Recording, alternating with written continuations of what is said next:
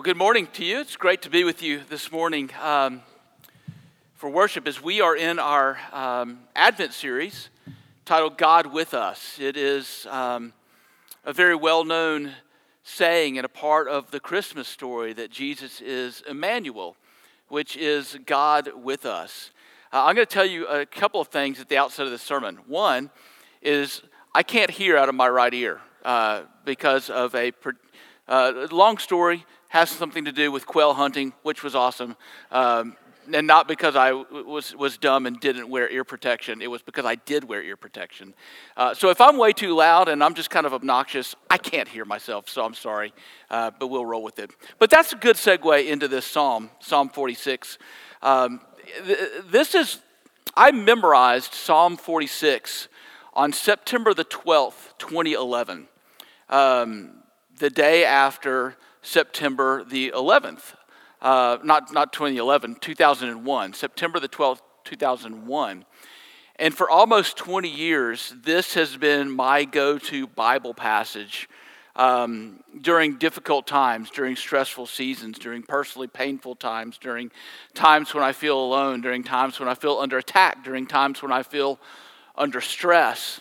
And I think that makes it a great Advent psalm, a great passage for Advent, where we are coming to the close of a year where in some ways we've all felt alone, in some ways we have all felt under attack, in some ways we've all felt like our lives have been thrown into certain semblance of just being out of control in some ways.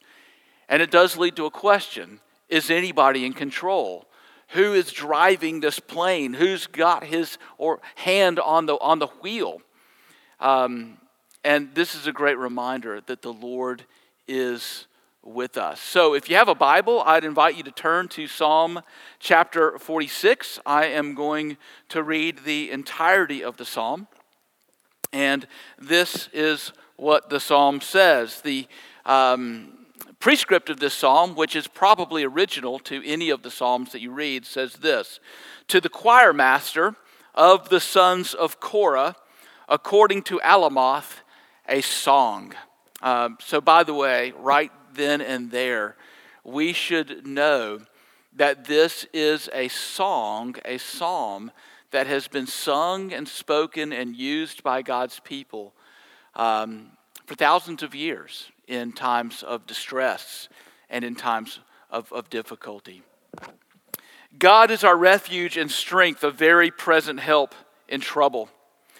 Therefore we will not fear, though the earth gives way, though the mountains be moved into the heart of the sea, though its waters roar and foam, though the mountains tremble at its swelling. There is a river whose streams make glad the city of God, the holy habitation of the Most High. God is in the midst of her. She shall not be moved. God will help her when morning dawns. The nations rage, the kingdoms totter. He utters his voice, the earth melts. The Lord of hosts is with us. The God of Jacob is our fortress. Come, behold the works of the Lord, how he has brought desolations on the earth. He makes war cease to the ends of the earth. He breaks the bow and shatters the spear. He burns the chariots with fire. Be still and know that I am God. I will be exalted among the nations. I will be exalted in the earth. The Lord of hosts is with us. The God of Jacob is our fortress. The word of the Lord. Let's pray. God of Jacob, we thank you that you are with us. You are our fortress. You are our refuge and our strength. You are a very present help to us in trouble. Many of us, I know, struggle to believe that, struggle to feel that right now. I pray that you would meet us here, even in this time, and convince us that that is true. We ask it in Jesus' name. Amen. I've been thinking recently, actually, particularly this week as I was working on this psalm, I've been thinking about Martin Luther. And not just Martin Luther in general, because he's got a lot of different episodes in his life, a lot of ups and downs, a lot of highs and lows when it comes to Martin Luther. But I've been thinking particularly about one episode in his life. Martin Luther has come down through history as the singular figure who lit the spark of what has become known through history as the Protestant Reformation. But the truth is that Martin Luther did not set out to create schism in the church. He did not set out to create an entirely new branch of Christianity that was apart from Roman Catholicism. Martin Luther actually was a very faithful and a very diligent monk. He was an Augustinian monk in Germany. And through his study of the book of Romans and his teaching through the book of Romans, he came to a realization that certain practices that were both accepted by and encouraged by the church in Europe at that time did not have biblical merit. So when Martin Luther nailed his 95 Theses to the church door in Wittenberg, Germany, he wasn't trying to start a revolution. He was actually trying to start a theological conversation. It was essentially like a tweet. Martin Luther was trying to tweet, some thoughts about, certain practices of the church. And like tweets, his 95 Theses took on a life that he probably didn't intend for them to take on when he did it. And he did start a revolution, and a few years after this, he was a fugitive from justice, accused of heresy and being hunted down by the authorities to be arrested and imprisoned, probably executed. So Martin Luther went into hiding. He went into hiding in a castle in a place called Wartburg. And there, in that castle, where he was alone, isolated, hunted down, a couple of things happened. One is that he continued work and made a ton of headway on translating the Bible into German, which was important for two reasons. One, it gave a lot more regular, normal people the opportunity to read the Bible. But second, if you read the history books, the linguistic books, Martin Luther's German translation of the Bible has come down as probably the singular most important thing that had to do with the creation of the modern German language.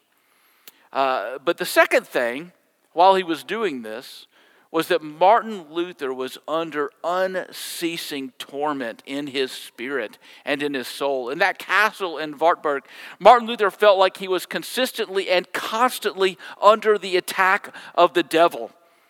It was driving fear in him and anxiety in him and despair and this deep and abiding sense that God had left him, that God had abandoned him. Day by day, night by night, Martin Luther wrestled in his soul alone. Now, why have I been thinking about Martin Luther alone wrestling with the devil in the castle at Wartburg? It's because many of us, I think, over this past year have spent at least a part of a season doing much of the same thing. We've spent a lot of time alone this year. If not completely alone, then at least physically separated from some of our friends or maybe some of our family members who live in other parts of the country where you can't get to. Some of you have probably worked in cubicles next to a person for like 10 or 15 years that you haven't actually laid eyes on in almost a year. And you probably won't in certain offices, in certain workplaces in Houston for at least the first quarter in 2021, if not longer. And I bet you've had some time to think, right? There's probably been some soul searching going on. I bet you've probably also gone through a dark night of the soul once or twice, much like Martin Luther did. Maybe even to the extent of the devil himself trying to convince you that God has abandoned you, that God has left you, that God has fallen asleep at the wheel. Maybe you've experienced that sense of fear and dread and vulnerability and anxiety like you never have before in your life. Well, fear and vulnerability lie at the very heart of Psalm 46. It is likely that the historical occasion upon which the sons of Korah wrote Psalm 46 was that Israel was at war. And that war was not going particularly well. And the enemies of God's people had been surrounding and encamping and setting their eyes on the holy city of Jerusalem. And the inhabitants of Jerusalem felt vulnerable and they felt afraid. And fear always makes us, in some senses, if we're believers in Christ, fear does actually make us, in some senses, act irrationally. Because fear tempts us not to live by what we believe, not to live by what we confess to be true. Fear causes us sometimes to live as if there are forces in this world that are more powerful and more influential than God himself. And Psalm 46 is here to remind us that no matter what it is that we face, this is simply not true. God rules over all things. God is with us. He is with all of his people, so we do not fear. The question that I want us to ask this morning as we continue along our path of Advent is this: how is God with us? How do we own that? How do we walk through the real difficult and lonely and stressful and struggling parts of our lives knowing that God is with us? Well, Psalm 46 shows us two ways that God is with us. First, he's with us in his person, and second, he is with us in his presence. God is with us in his person. God is with us in his presence. So God is with you first in his person. Now, there are a couple of ways, and I talked about this in a sermon several weeks ago. There are a couple of ways to think about the personhood of God. The Westminster Confession of Faith, for example, gets at this question by asking this question: what is God? And the confession answers this way: God is a spirit, infinite, eternal, unchangeable in his being, wisdom, power, holiness, justice, goodness, and truth. Now, this is a true statement. It is a pretty amazing synthesis, actually, of a ton of biblical data. But my quibble with it is that I don't think that this is necessarily the way that God introduces himself to us in the Bible. What is God is not a question that the Bible spends a ton of time answering. The Bible spends a whole lot of time answering this question: who is God? Who is God? And there's a different story there. And that question can only be answered by thinking about it in two different parts: who God is and what God does. And each of these are answered for us in some ways, not comprehensively, but in some ways in Psalm 46. So first, who is God? The psalmist answers this question for us in verse 1. God is our refuge and our strength. God is our refuge and our strength. God is our refuge. When I was in college, a junior year in college, I made the decision, for good or for ill, to live in my fraternity house. And I had a problem living in my fraternity. I had a million problems living in my fraternity house, but one of them was this. I had a German class at 8 a.m. every Friday morning, and my German professor gave us a quiz. This was cruel and unusual. He gave us a quiz every Friday at 8 a.m. on Friday morning.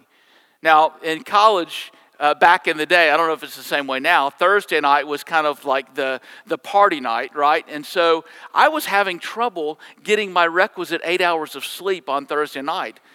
So that I could take my German quiz on Friday morning at 8 o'clock in the morning. So I devised a scheme. My scheme was that at some point when I realized that if I didn't go to sleep, I was going to fail my quiz, I would sneak downstairs from my room. And this is like 1990-ish, okay? So you got to use some of y'all are going to really have to use your imaginations here. But what the setup was is somebody had a portable CD player and it was connected to these gigantic speakers, and it was on level 12 of level 10, most of the night. So I would go down there and I would steal the cable that connected the CD player to the speakers. And I would hide it, and then I would go back up to my room. I would lock the door. I actually hid these cables, these speaker cables, in my refrigerator, the little mini refrigerator that was in my closet in my room. Then I would shut the door, and then I would lock my door, and then I would blissfully go to sleep. The next day, at some point during the day, the speaker cables magically reappeared, by the speakers. And this happened basically every Thursday night for an entire semester. And my little room in that fraternity house, and my closet, and in fact, my little mini refrigerator became my refuge. It became my shelter from all of the chaos that surrounded me so that I could actually, at some point, get some rest. It's a defensive posture of God, an invitation that He invites you into His rest. He is your refuge against the chaos and the uncertainty and the difficulty of this world. As my children have gotten older, and we're, I guess, coming up on less than a year now of becoming empty nesters, I've thought more and more and more about this concept of refuge. To live as a teenager in Houston is hard.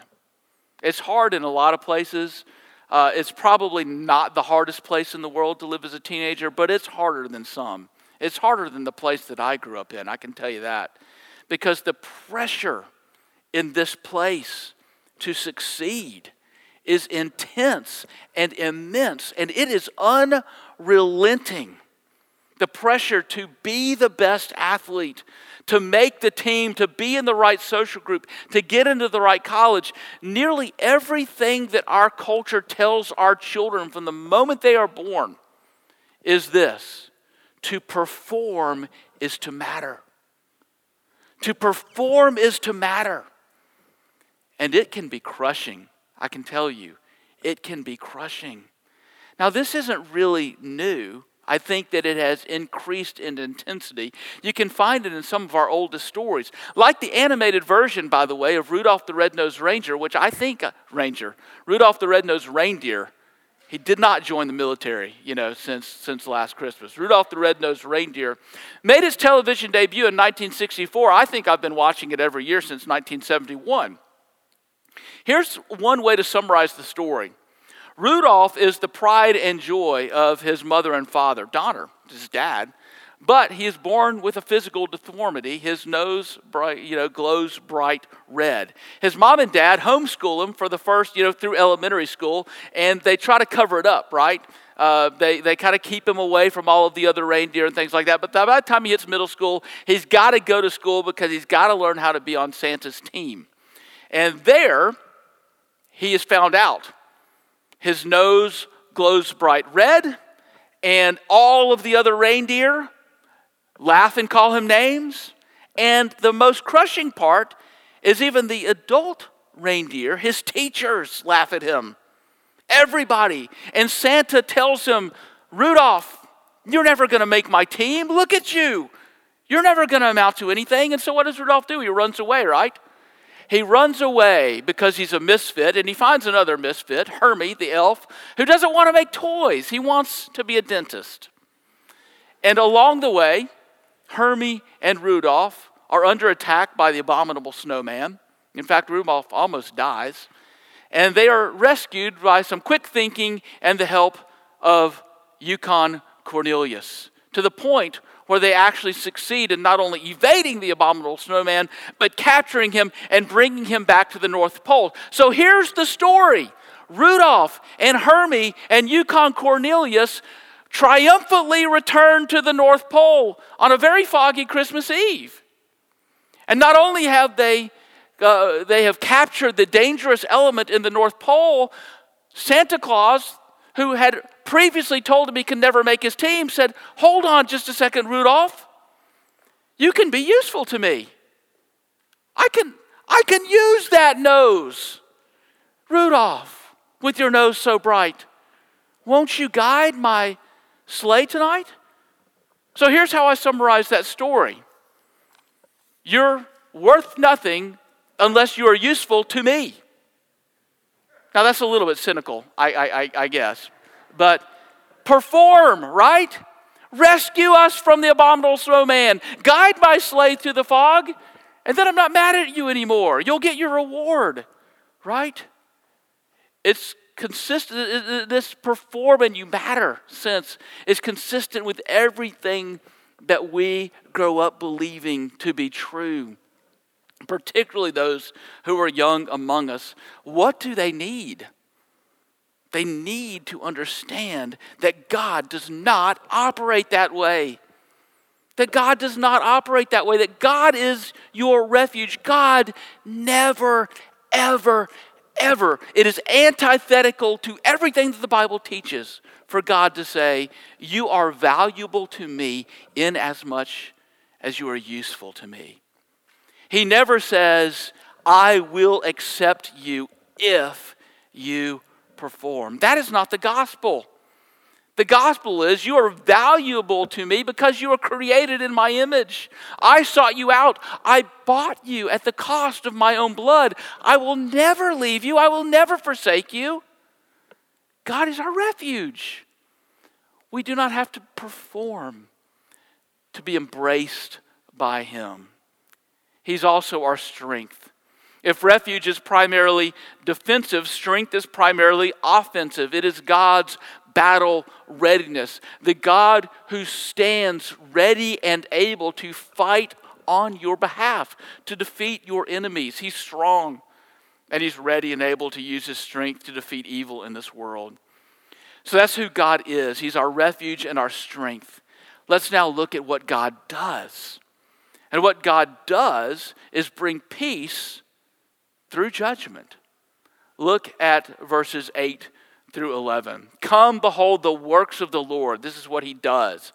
How he has brought desolations on the earth. He makes wars cease to the ends of the earth. He breaks the bow and shatters the spear. He burns the chariots with fire. Be still and know that I am God. I will be exalted among the nations.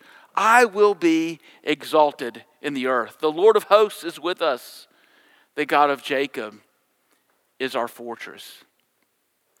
What these verses tell us is despite appearances sometimes, despite what it may look like, God does not ignore evil, nor does he let his creation spin out of control. He doesn't turn a blind eye toward the works of those that are set against him and his purposes, those who exploit the poor, those who commit genocide to maintain power, those who traffic in human beings for profit. He does not do that, nor do we want him to do that. We do not have a powerless God who wrings his hands at evil and pain and wickedness and even sickness and death. We have a God who breaks the bow and shatters the spear and rules over his creation. He is with us in his person, our refuge and our strength. And he's also with us in his presence. And here's where Psalm 46 becomes very personal. God does not serve as your refuge and your strength in a distant manner. You know, God is not emailing you, hey, it's going to be okay. You know, he's not shouting through the wilderness, you know, that everything is going to be okay. He does not dwell in a far off land. He doesn't bring peace through judgment with a remote control. He is not a God of the drone strike. God brings peace by drawing near. He draws near. Just look at the times in Psalm 46 where God is described as being close to you. Verse 1, God is our refuge and strength, a very present help in trouble. Verse 5, God is in the midst of her, the holy city, the city of Jerusalem, his people, his church. God is in the midst of her. She shall not be moved. Verses 7 and 11, the Lord of hosts is with us. The God of Jacob is our fortress. I think for many of us, and I know this is true for me, is that when we start thinking about the ramifications about the presence of God in our lives, it becomes a practical problem in some ways. It becomes a way where we think, you know, that sounds really great. I would love to experience the depth of the presence of God in my life, but how do I do that? I can't see him. I can't feel him. I can't touch him. Where is he? And how is he with me? Well, Psalm 46 talks about two ways in particular. First, God's with us as a provider, and God is with us as our Savior. The Lord is with you as your provider.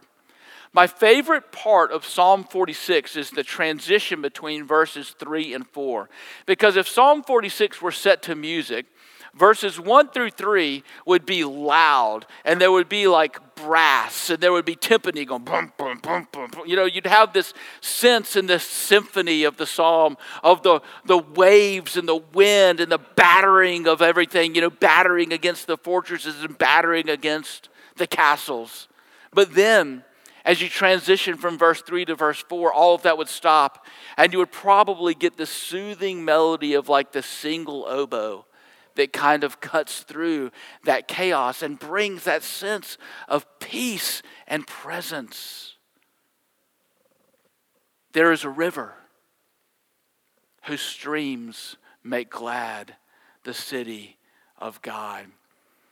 This difference in tone happens because of God's presence in the midst of the storm. God is with you as your provider. He's also with you as your Savior. The presence of the Lord in the midst of his temple, the presence of the Lord as the one who fights on your behalf, is not just sentimentalization to help you cope. It's not just words that allow you to feel better in the midst of crisis. It's real. And the reality of it and the way that we know that it is real is because it became objective and tangible in Jesus Christ. You see, Jesus is Emmanuel.